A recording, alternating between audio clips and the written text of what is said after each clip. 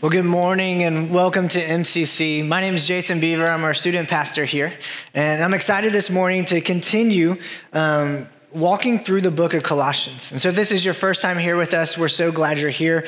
If you have any questions, anything about events coming up, what's happening this week during Love in Action, what we believe, maybe what we don't believe, anything like that, there are people at our info area who would love to connect with you, give you some information, and just let you know how you can get in contact with us throughout the week if you have any of those questions.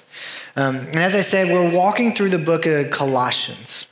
We're in week 5 of our Colossians series, and over the past 4 weeks, we've looked really only at a chapter and a half. So we're going through it kind of slowly, but really beginning to look and see what Paul wrote to the church in Colossae and what that means for us. And so to start the conversation today, I want us to go back and to remind ourselves of what we've been looking at. Because there's a lot that's happened, a lot that we can take away from that applies to our life today that builds off of what we're going to talk about this morning. And so in week 1, Adam reminded us of this idea.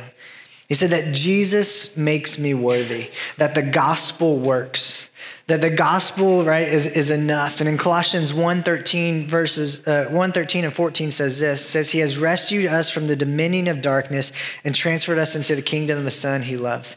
In him we have redemption, the forgiveness of sins.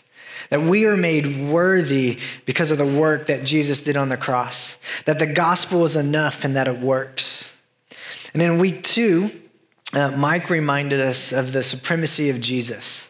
That Jesus is God. And in Colossians 1:15, we read this, he is the image of the invisible God, the firstborn over all creation. And Mike challenged us with a question that we could arguably say is one of the most important questions we could ever ask ourselves. And the question is this, who is Jesus in your life? And when you step back and you allow that question to carry the weight that it does and to think about it, you really have to begin to wrestle with it and be confronted. Because who is Jesus in your life? At different times, he may be different things. I remember when I first decided to accept Jesus in my life, he became my savior. Like that was it. He was my savior. Eventually, I realized he needed to be more than my savior and become my Lord and understood what that meant, to submit to him and to live a life that he's called me to live. At different times, he's been comforter and provider. And so who is Jesus in your life? And that was the question that we wrestled with. And in Colossians, in week 3, we were reminded that Jesus lives in us, that God wanted to make known among the Gentiles the glorious wealth of this mystery, which is Christ lives in you. And then today, we're going to see this, or last week we looked at this idea that Jesus gives us purpose. Because of God's redemption, his work on the cross, what Jesus did for us, that we can have purpose, that we can have life again.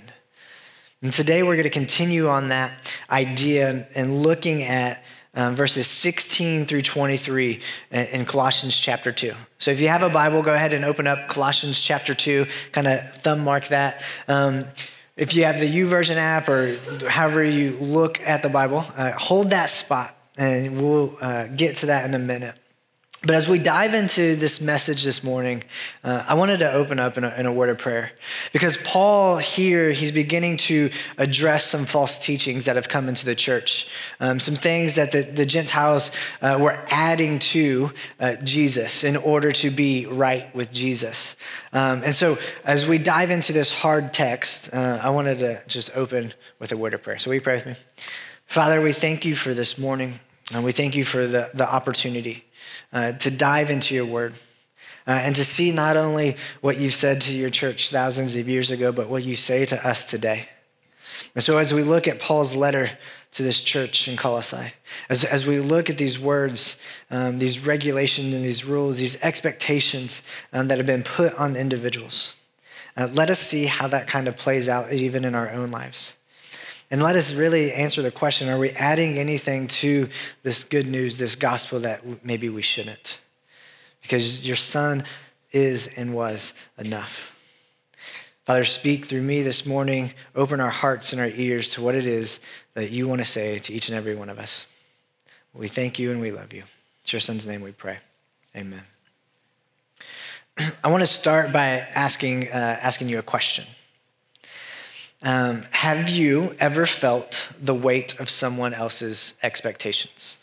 Or maybe even have you put expectations on yourself that maybe were justified or unjustified?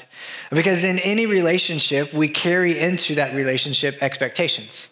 Some of them we vocalize, some of them we talk about. We've addressed them coming into that relationship. We understand the boundaries and those expectations and those guidelines.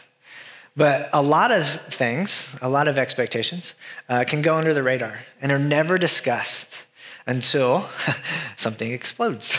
We're like, oh, I didn't know that was going to be an issue. For me, have come over these last few years to know about this idea of expectations in a relationship.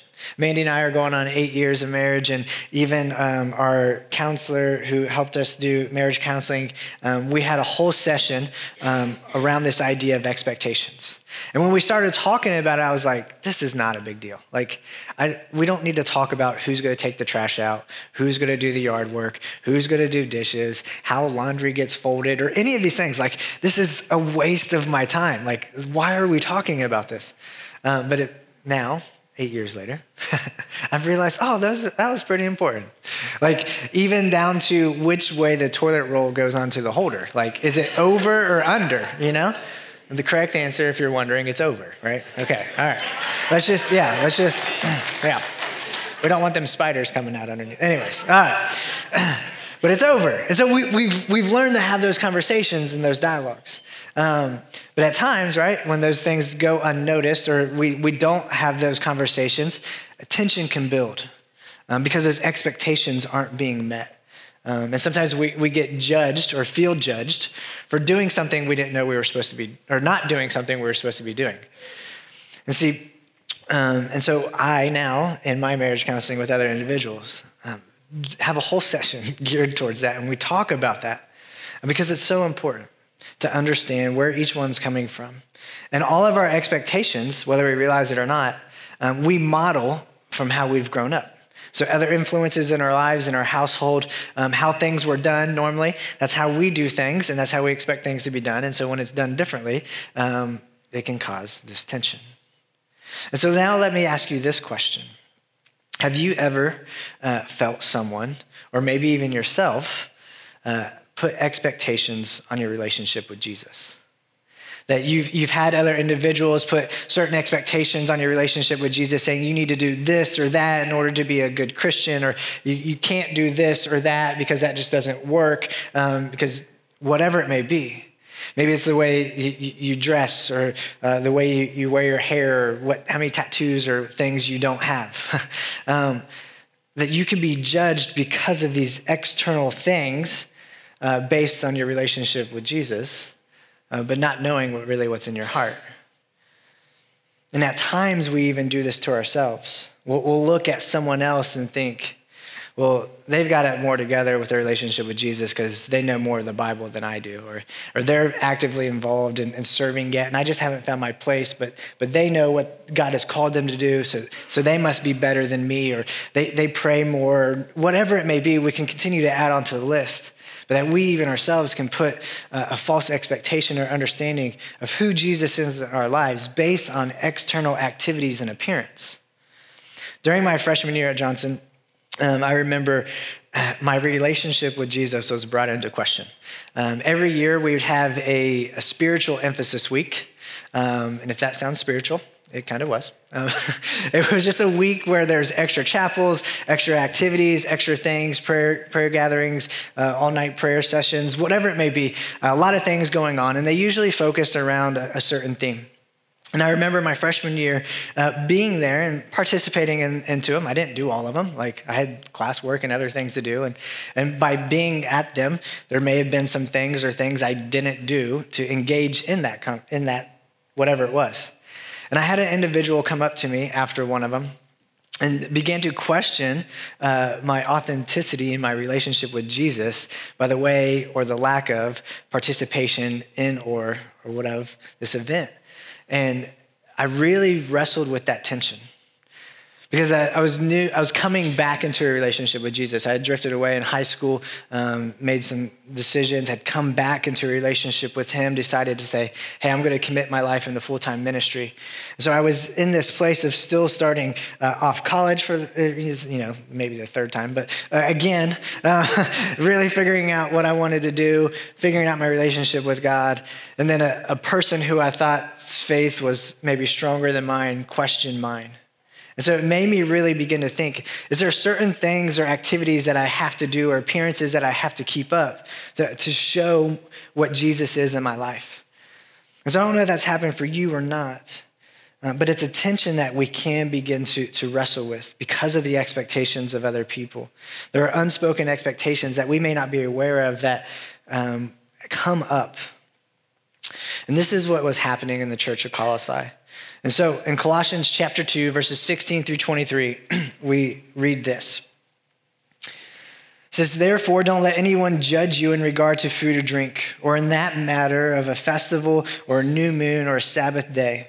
These are a shadow of what was to come. The substance is Christ. Let no one condemn you by delighting in aesthetic practices and the worship of angels, claiming access to a visionary realm. Such people are inflated by empty notions of their unspiritual mind. He doesn't hold on to the head, from whom the whole body, nourished and held together by its ligaments and tendons, grows with growth from God. If you died with Christ to the elements of this world, why do you live as if you still belong to the world? Why do you submit to regulations? Don't handle, don't taste, don't touch. All of these regulations refer to what is destined to perish by being used up.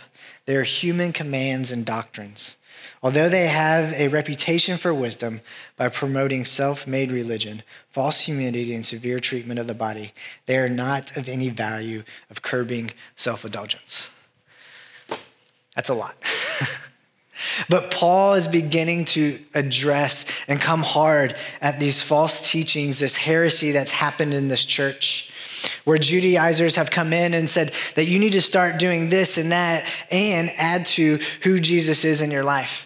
That it can't just be Jesus is enough, that you have to observe these Jewish traditions, these Jewish rituals, these certain dietary codes and rules and regulations. Even though you're not a Jew, you must do these things in order to be right with God, in order for your relationship to have the best effect that it can. And Paul's coming saying, no, this is not the case. He's reminding them that we looked at even last week a little bit. It says that the uncircumcised belong to the true circumcision in Christ. For Paul, baptism is the mark of this new covenant. Better than any other symbol, expresses the unique cross-centered story of the Christian faith. And through the cross, Christ erases sin and cancels the legal demands that condemn humans. That we get to experience freedom because of what Jesus has done. But so often, we can get into the trap of thinking that Christianity is all about looking a certain way, doing a bunch of activities, doing this or that, meeting other people's expectations and gaining their approval versus what God would have us to do.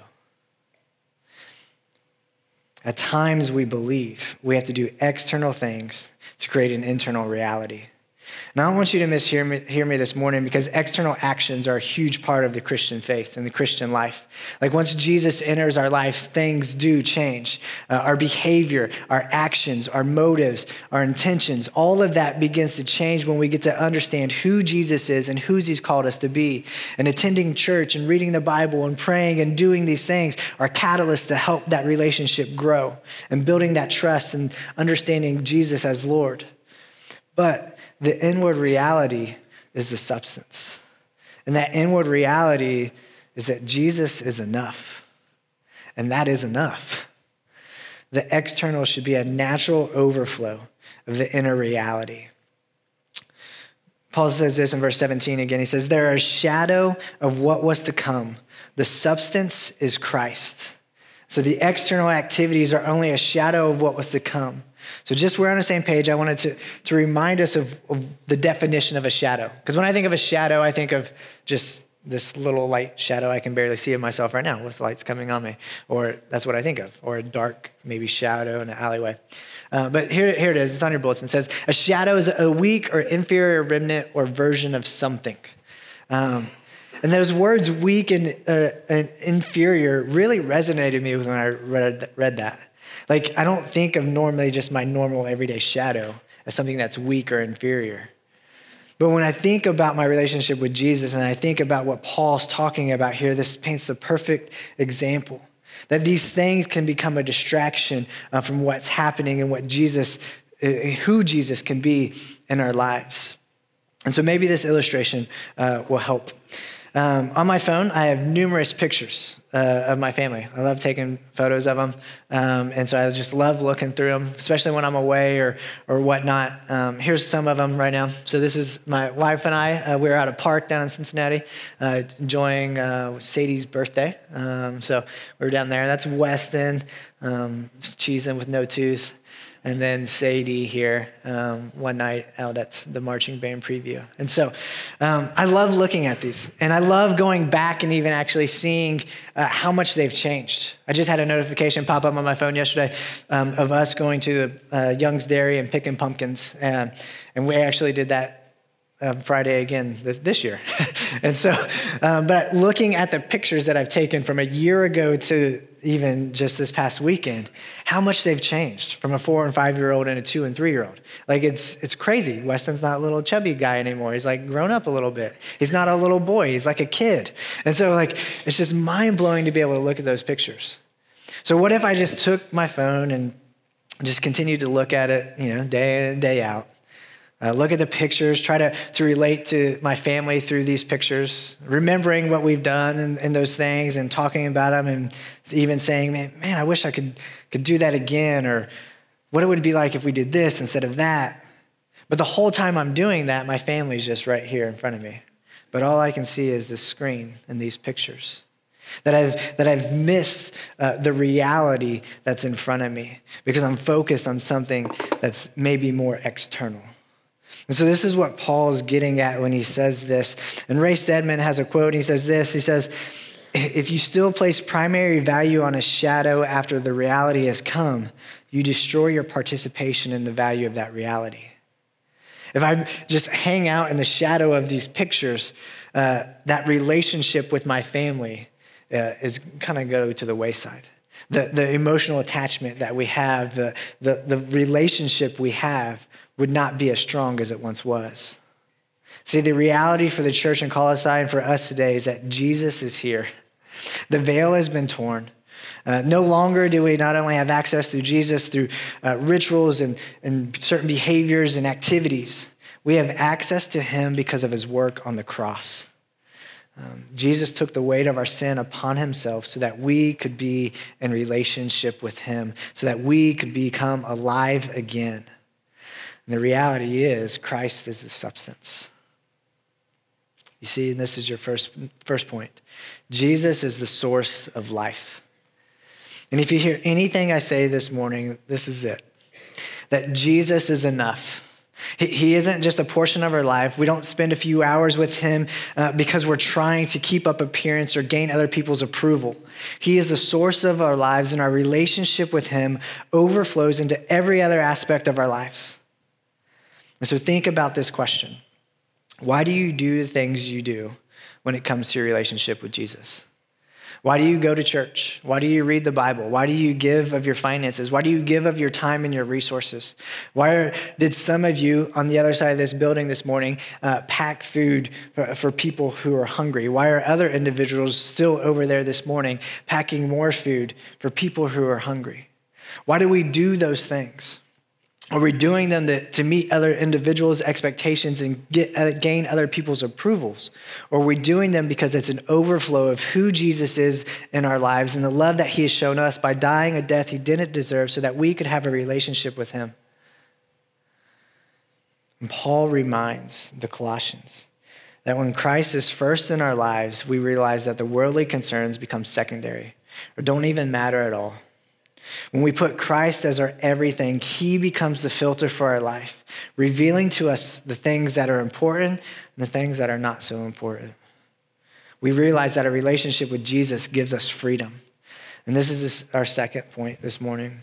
Because of Jesus, we can experience freedom.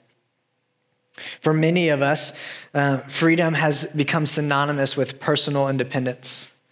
The ability to make our own decisions, choose to do whatever we want, whenever we want. But Jesus was not setting us free to do whatever we wanted to do. He was setting us free to do what we ought to do. He was liberating us to walk in relationship with him and be the kind of people he created us to be. And in John 10:10, Jesus lays out why he came. He said, I have come that they may have life and have it in abundance, that they may have a complete, full life. And when we think about that, when we hear that, we think, oh, this is going to be good. That I get a relationship with Jesus and I can get whatever I want. That everything's going to be okay. But that's not what he's saying. He's saying, I have come that you may have life and have it to abundance, that I have come that I give you freedom. And Paul echoes this in Galatians 5:1. It says, for freedom, Christ sets us free. Stand firm then, and don't submit again to a yoke of slavery. Because of Jesus, we can experience a full life. His death, his burial, and his resurrection gives us freedom. Most of the time when we think about freedom, we think what we're saved from, that we've gained freedom from something. But Jesus also, his freedom frees us to do certain things. First, we're freed from, though, guilt.